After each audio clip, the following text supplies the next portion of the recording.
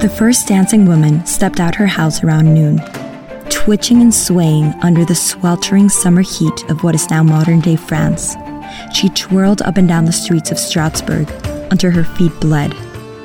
Then another woman joined her. Then another.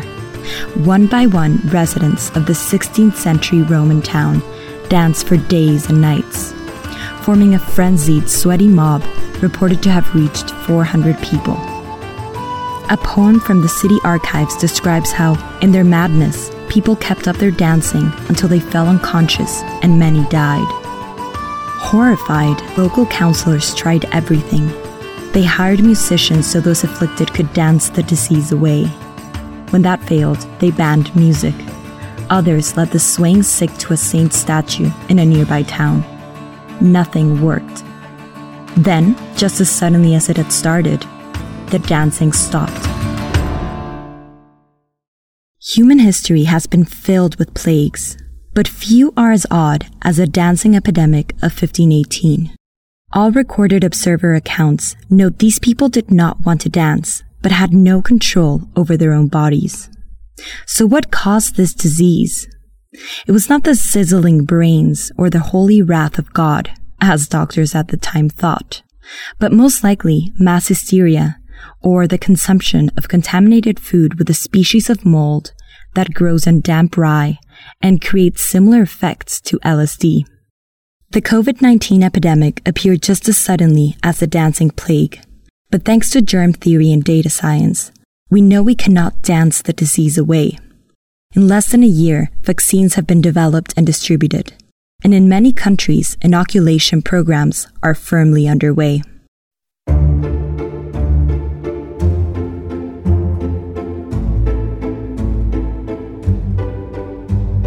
I'm Rosario Lebrija Razbetayev, your host for Found in Conversation, a podcast brought to you by the Pictet Group, sharing ideas and insights for understanding and improving the modern world.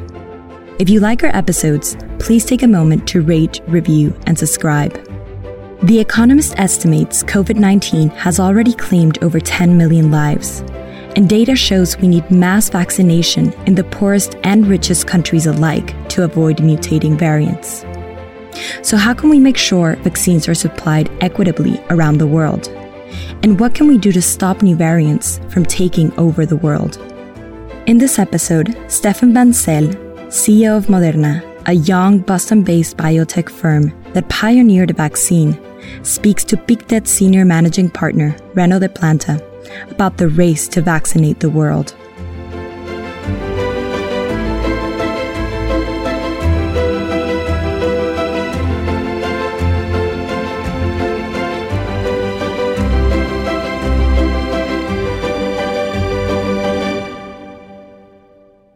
So over the next 40 minutes, there's so much to talk about. We'll talk about four main topics.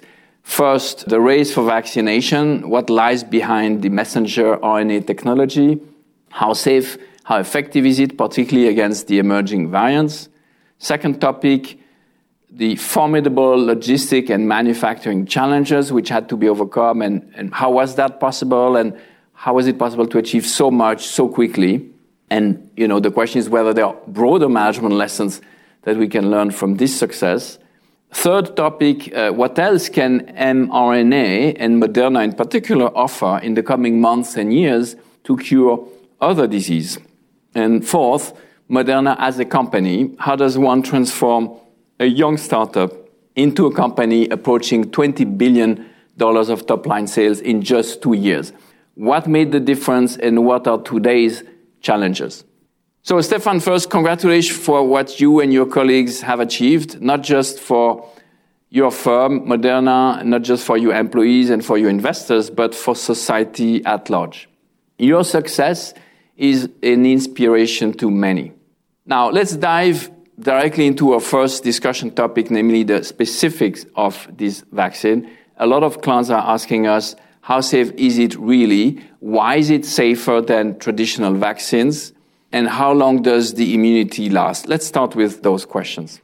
Well, thanks, Renaud. So the technology so far has been shown to be very safe and very well tolerated. We actually reported following, the AstraZeneca questions and the J&J questions recently on blood clotting that over 65 million people that have been dosed so far, there has been no clotting event with our technology that has been observed. And when you think about it, the messenger RNA is a molecule that is in your body. You have around 8,000 mRNA molecules in every one of your cells. The mRNA we make and we inject in you is gone 48 hours after injection. And the lipid, the fat we put around it, has a few hours half-life. So same degraded very quickly. It's biodegradable. And so all those pieces makes the technology actually extremely safe versus older technologies where sometimes, they had adjuvant and chemicals to boost your immune system that are not so good for your body. And how quickly can you adapt this vaccine to these ever-changing variants as they become more virulent and more lethal? How quickly can you actually, in this race of cat and mouse, how quickly can you actually fight back? What we've done for the South Africa variant, for which we have a vaccine in the clinic as a booster vaccine, it took us 30 days to go from the sequence of that variant to getting the drug into the clinic. We are trying for this first time chasing a variant because we didn't have in the business plan of this year to chase variants.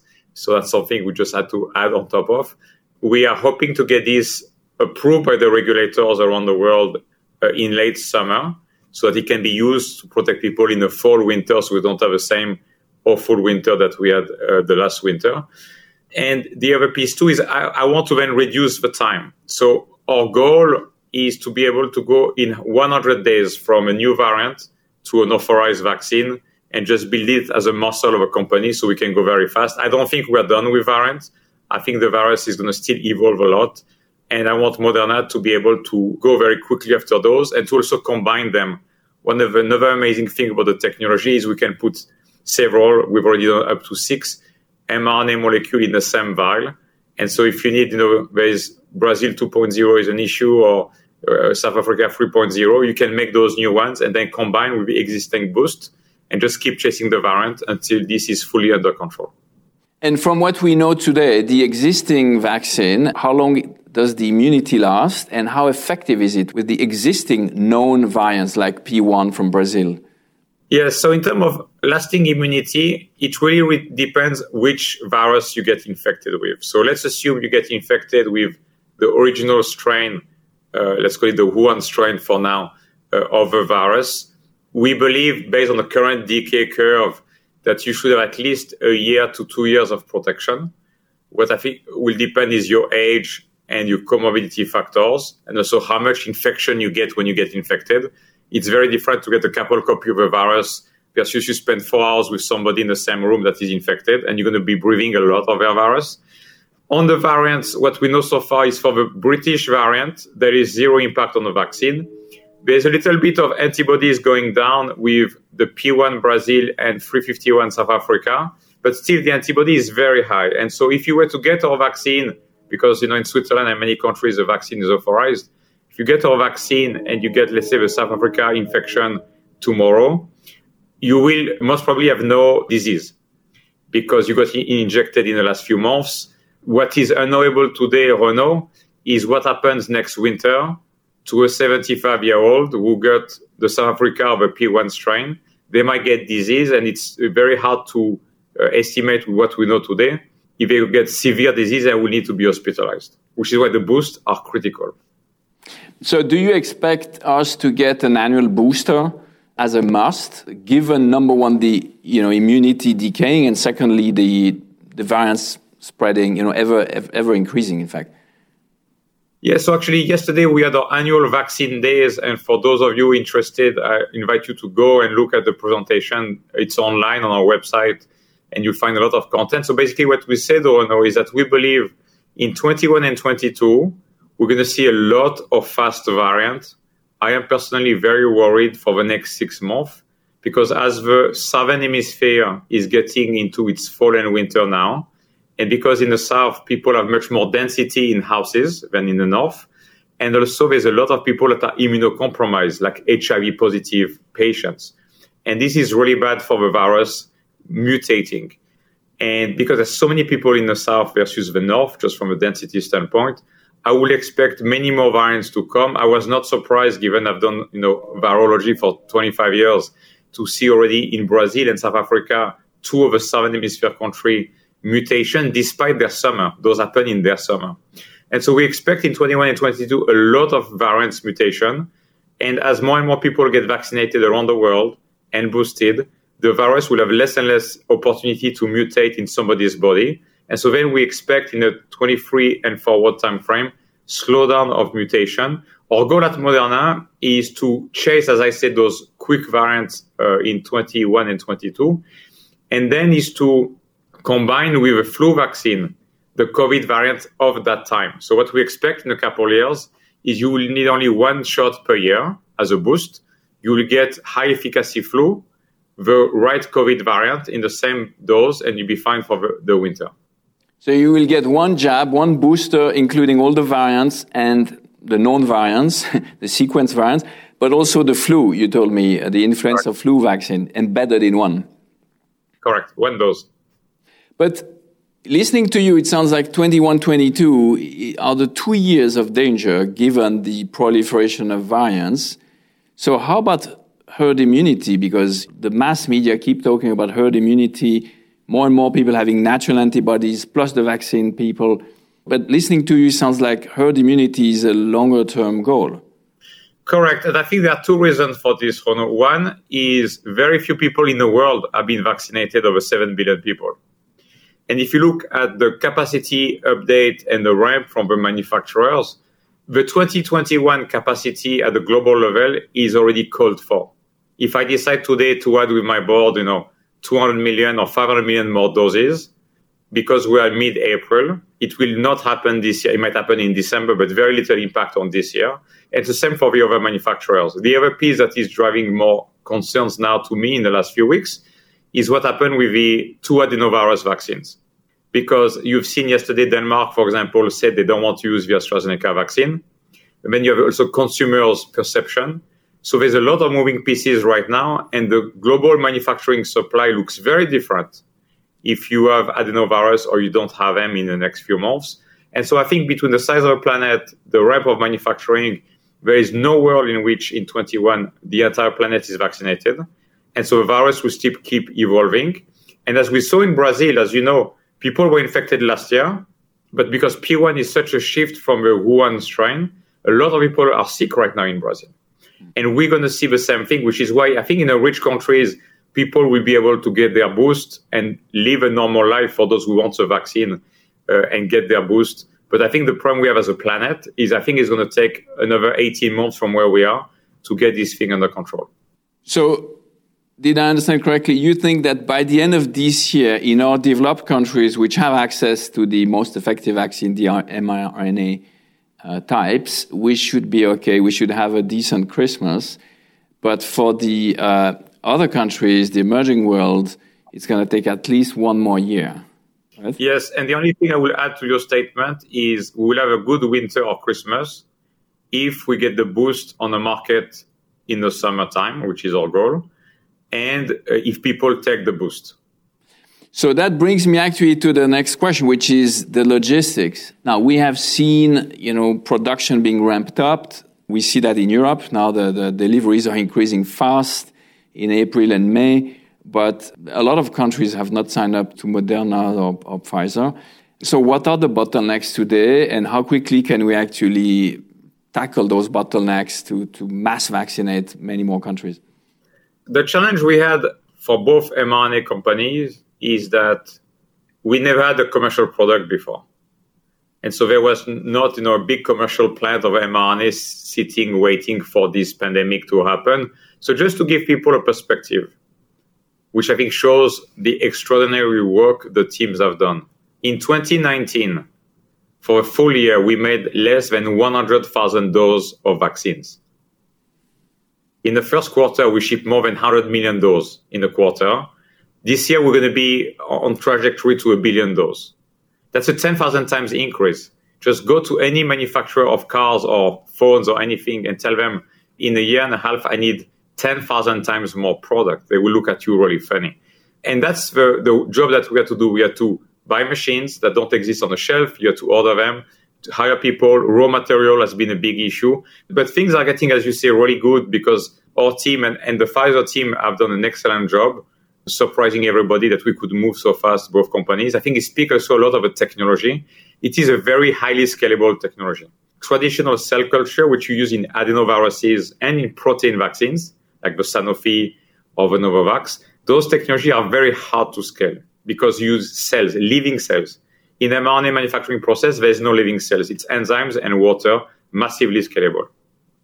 So by when do you think we'll have enough supply, particularly going back to your previous comment on boosters, and the need for annual boosters? Yeah. So by when are we going to have enough production capacity, both for you and your direct competitor, to address the planet, basically?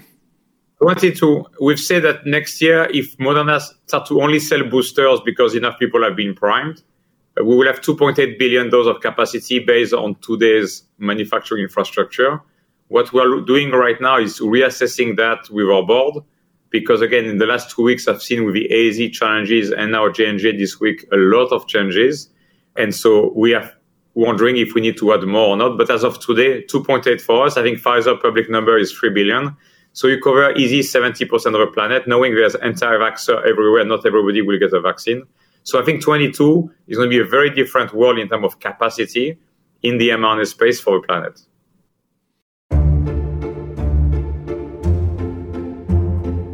For centuries, the Black Death was the most feared disease in Europe. The epidemic killed over 60% of the continent's population. And although we know its speedy spread was due to germs from flea bites living on infected black rats, doctors at the time believed that disease was spread by poisoned air called miasma. Because of this, during the 17th century, plague doctors protected themselves by wearing large coats and masks with long beaks filled with herbs to fight against foul and toxic odors. These sinister figures with their heavy black coats, spectacles, and long monstrous beaks have now become an iconic staple of the bubonic plague. What motifs will come to represent the COVID-19 pandemic in history? Commercial face masks and antibacterial gel?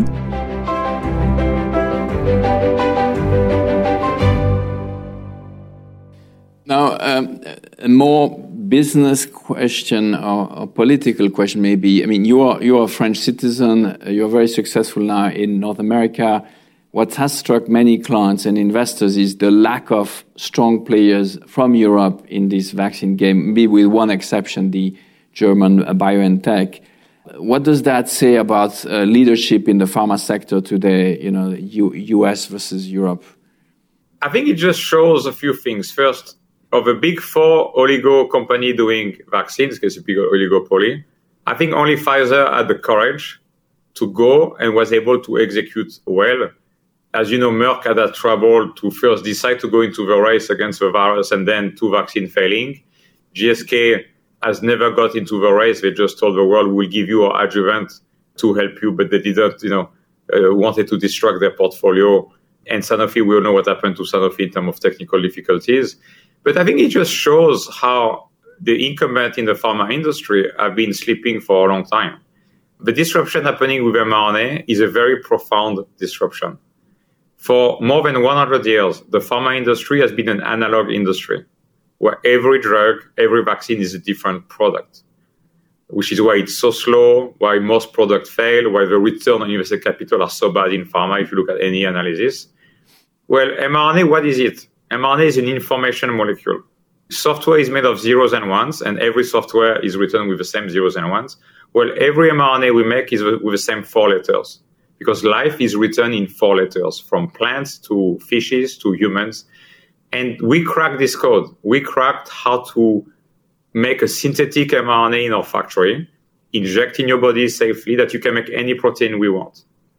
And so it's just a total transformation, like going from, watching our videos on VHS tape, 20 years ago or 30 years ago, and now you download your movie on your iPhone.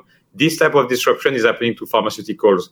Today, people are only thinking about vaccine because that's what they see, but we have product in cancer, in cardiology, in rare disease, in autoimmune disease. This is a total transformation, and disruption to the entire pharma industry. So exactly, you are bringing me to my next question, which is what else can mRNA technology offer? And particularly, what other disease do you think Moderna as a company can hope to cure? I know you have a pipeline. You are working on cardiovascular treatments, on so-called cancer vaccines and other health issues. Can you tell us a bit about what you expect and by when? Because some of your treatments are very promising, particularly in the field of cancer.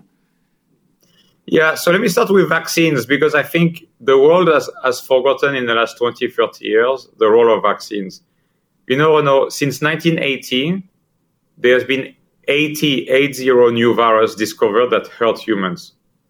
There is vaccine today against those 80 viruses for 3 viruses. So a lot of people don't realize that they get a lot of disease, including cancer, because of virus infection. There are some very interesting studies, for example, against a virus called CMV, cytomegalovirus, that unfortunately most people on this call don't know. This virus is the number one cause of birth defect. No vaccine on the market. We have a beautiful vaccine, very close to get to phase 3. The data are fantastic. But there is a very interesting study done in Sweden. They're looking at people over 20 years, and they show that people that are CMV positive, meaning that have been infected in their lifetime with no symptom, live around 5 years less than people that are CMV negative, who never been infected by this virus. And why is that? Because your immune system, instead of fighting cancers in your body, it's fighting the virus. Because once infected by CMV, you will have CMV virus in your body all your life. So we're going to really transform the vaccine business, make a lot of combinations so you don't need to get 50 shots per year, and protect you against a lot of disease so you don't get to the hospital, and so you reduce your risk of cancer. Then indeed in cancer itself, we have a very interesting new data in things like personalized cancer vaccine. What is that? We take a biopsy from your tumor, and in 60 days, we make a drug just for your cancer. And this is starting to show very interesting data. We published those data in the fall, but nobody cared because everybody was focused on COVID-19. Recently, AstraZeneca, who is partnering with us on another cancer drug, because we have 5 cancer drugs in the clinic, they've shown some very interesting data. And in cardiology, as you said, we have a drug that is extremely exciting to me, also with AstraZeneca, where we inject in people's heart our drug. It's a one-time intervention, injected directly in your heart. It takes 10 minutes after a heart attack. Because if you survive a heart attack, you will die of heart failure. Because your heart's ability to pump is going to be massively damaged. Where we find a way to use a natural human protein called VEGF, VEGF, to teach your body how to build new blood vessel, like brand new blood vessel, like regenerative medicine inside your own body. So there's a lot of things coming that are extremely exciting in biology and going to disrupt existing market or create new market to improve people's life and to reduce healthcare costs. Exciting. On cancers, can you give us a few examples of what you think will be the most promising treatment for which types of cancers? So any type of solid tumor. We today do not have drugs in the clinic. We're working in the labs for blood cancer. But solid tumors, we're working on all of those because what we learned, Renaud, in the last 10 years at the scientific community level is saying I have lung cancer or colon cancer means nothing in science. Because cancer, what we know today, is 100% of the time a disease of your DNA. It can be linked to external factors like smoking or UVs on your skin. It could be linked to genetic factors. It could be linked to chemicals. It could be linked to viruses. Like HPV, which is why we vaccinate our children against HPV. But it's 100% of the time a disease of your DNA, which is why sequencing a tumor in today's world is so important. So you can read the 3 gigabytes of letters in your DNA of your cancer cell. You can compare that to a healthy cell of your body and know exactly what to do for your cancer at the mechanistic level inside your cells. Where it is in your body is, from a clinical standpoint, irrelevant. And you mentioned cancer, cardiovascular disease, viruses, even way beyond COVID.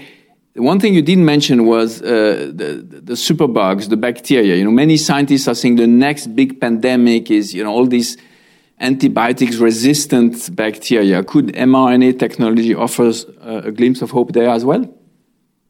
So with today's state of the technology, not for vaccines against bacteria, but antibodies, treatments against bacteria, yes. Are you already working on this? Or? We're working on it in a lab. And on the antibody front, we already had antibodies in the clinic showing they can work safely. So that's something we're partnering with, for example, the NIH to work on indeed those antibiotic resistance bacteria, which is a big, big public health issue.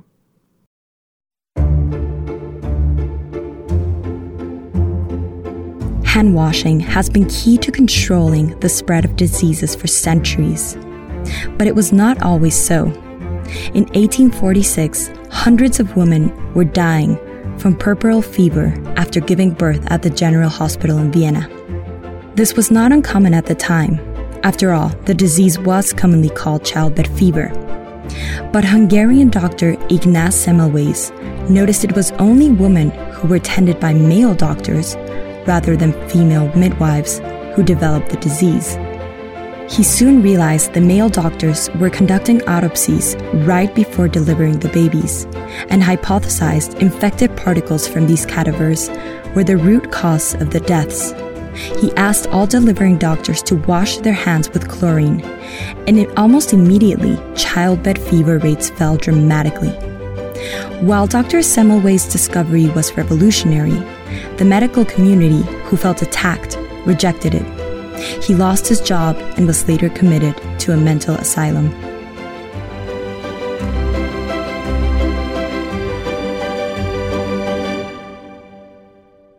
Maybe now it's time to move to Moderna as a company. From our own early investment, I know that Moderna was not created as a vaccine company.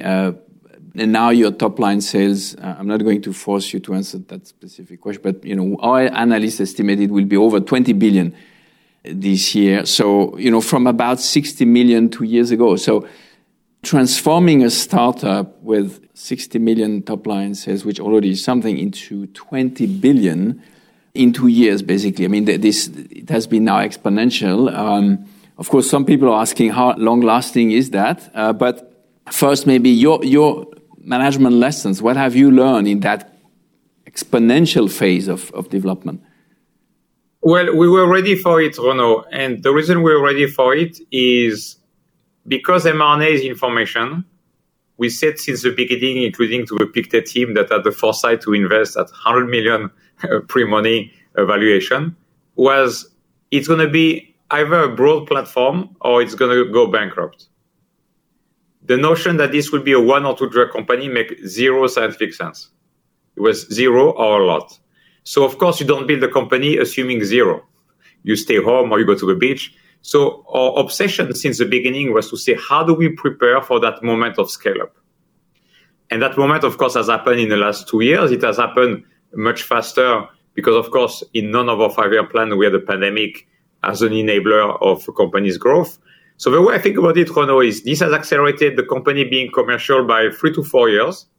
And it has enabled the company to become break-even cash flow-wise by maybe 5 to 10 years. Because our first product would have taken several years to be able to carry the entire R&D cost of a company and manufacturing and so on. But we're ready for it. And one of the ways we're ready for it is through digitalization. I built the company since the beginning as a massively digital company so it could scale without adding armies of people. Because what I've observed over the years working at Lilly or leading bioMérieux is scaling organization agile culture is very, very hard. As you add people, keeping the culture is really hard. You have layers of people and management and so on. Everything slows down. And so the challenge for me was how do we get Moderna culture to be able to scale? And the answer is use a lot of technology. Our obsession is if something can be done by a machine, it don't have it done by a human. So our appetite to invest in tech is incredible because we think about the next 10-year returns and all the people we won't have to hire, all the lack of management speed we won't have because of the ability to scale up the enterprise. And so we invested a lot in IT, a lot in robotics, and in the last couple of years, a lot in AI. And the biggest challenge with AI, because everybody says they are doing AI, is around change management. Because it reminded me of what I saw when I started working 25 years ago, which is as an engineer, I would walk into the workplace and using a computer was second nature. I use Excel and know the macro by heart in my sleep. I used to code software as an engineer. But everybody in the workplace that was 40, 50, 60 years old didn't know how to use a computer. My boss used to have his assistant print his email and read his email on paper. And what do we have today in the workforce? The same thing. You have management levels people who know digital tools, but they don't know AI. They don't understand AI. And when humans don't understand something, they are scared about it. So where do you inject AI? Which part of your value chain? Can you give one or two examples? Everywhere. We're doing it in manufacturing.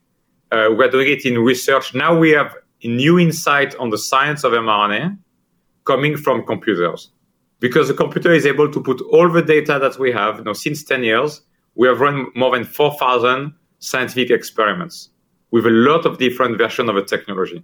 Even Stephen Hawking, who runs the science with the smartest guy I ever met in my life, even he doesn't have everything in his head and be able to draw correlation between human data, mouse data, monkey data with all the different toolbox that we have. The other piece too, of course, is in finance, like account receivable, account payables. You can use a lot in AI. Go see the SAP team, and they have a lot of modules that are AI modules. But again, the challenge is the change management challenge. Is how do you get the top 200 people in the organization to become fluent and comfortable with AI? I think it's a big change management program. We're working with Harvard Business School and MIT to help us in that, in terms of technical training, mentoring. But until I have all the key leaders of a company who are engaged in AI and have ideas themselves because they understand it, how to use AI, AI will not become part of the DNA of a company. And I need AI to become part of the DNA of this company. I think there was as you said, a vaccine day yesterday or 2 days ago, and I think you or one of your colleagues said this is only the beginning, and you are expecting to multiply the size of Moderna as a company 10 times in the coming years. Are you serious? And can you tell us in what way? I mean, what are the blockbusters coming up? Sure. So, yes, I'm very serious. I will not tell something to our employees or investors that was not serious. I think the 10X way of thinking has been the most important management tool I've used in the last 10 years. You need to know, Renaud, every day I walk in my office and I open my door and I ask myself, how do we grow 10X from here? And you can ask my team, I drive them crazy. Every meeting I go to, what I do now is I ask, how do we do 10X? And what is remarkable about the human mind is that if you put a time constraint, which is how do we go 2X in the next years, people know it's not possible. So basically you shut down creativity. But if you put a 10-year time frame and you say, how do we go 10X in 10 years, which as you know will be a nice return, people start to relax and think and dream. And so we do that every day in manufacturing, in IT, in science. And another management tool we use a lot is to say, okay, if you had a magic wand, how would amazing Moderna will look like in 10 years' time as a 10X company? And then when you agree on the vision, let's play them way backward. What needs to happen when, if you are intellectually honest, so that you will track to that vision? That's what we've done the last 10 years. And so it's not new for us. We're just doing that every day. So you think big. Now, when you do your retro planning from 10 years to today, what's your biggest challenge? My number one worry now is culture dilution. We have an amazing technology. We used to have technology risk. I think it's through the window. We used to have financing risk. We are generating cash every quarter in the last 2 quarters. Of course, will not comment on Q1 until the results come out in a few weeks. And so the biggest limitation to this 10X vision now is our ability to keep what made Moderna special, this ability to take calculated risk, this ability to move really fast, this ability to adapt to data and pivot the company 90 degrees right or left based on data, and not taking 6 months to agonize on how we're going to turn. We just put the data out there, we explain it to people, we answer questions, and then we move. Fantastic. Thank you, Stéphane, for your illuminating comments. I think your success and the Moderna story are truly remarkable and inspiring, very refreshing, particularly in those difficult times that we're all going through at the moment. Your story is a vibrant illustration of making the impossible possible. Allow me to quote Nelson Mandela here, who once said that it always seems impossible until it's done. And I think you, Stéphane, and your team, you've done it. So thank you. And even though there's more to come and it's only the beginning, Thank you very much. And thank you for participating to this PICTA event today, Stéphane. We really appreciate that. Thank you.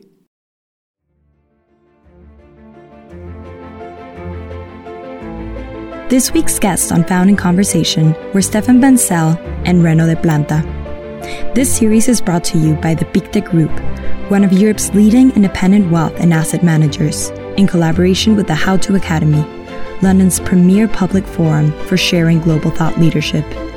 Executive producers are me, Rosario Lebrija Razbetayev, and Vasily Christodoulou, with Stephen Barber as our editorial advisor. If you enjoyed this episode, please rate, review, and subscribe wherever you get your podcasts. Thanks for listening.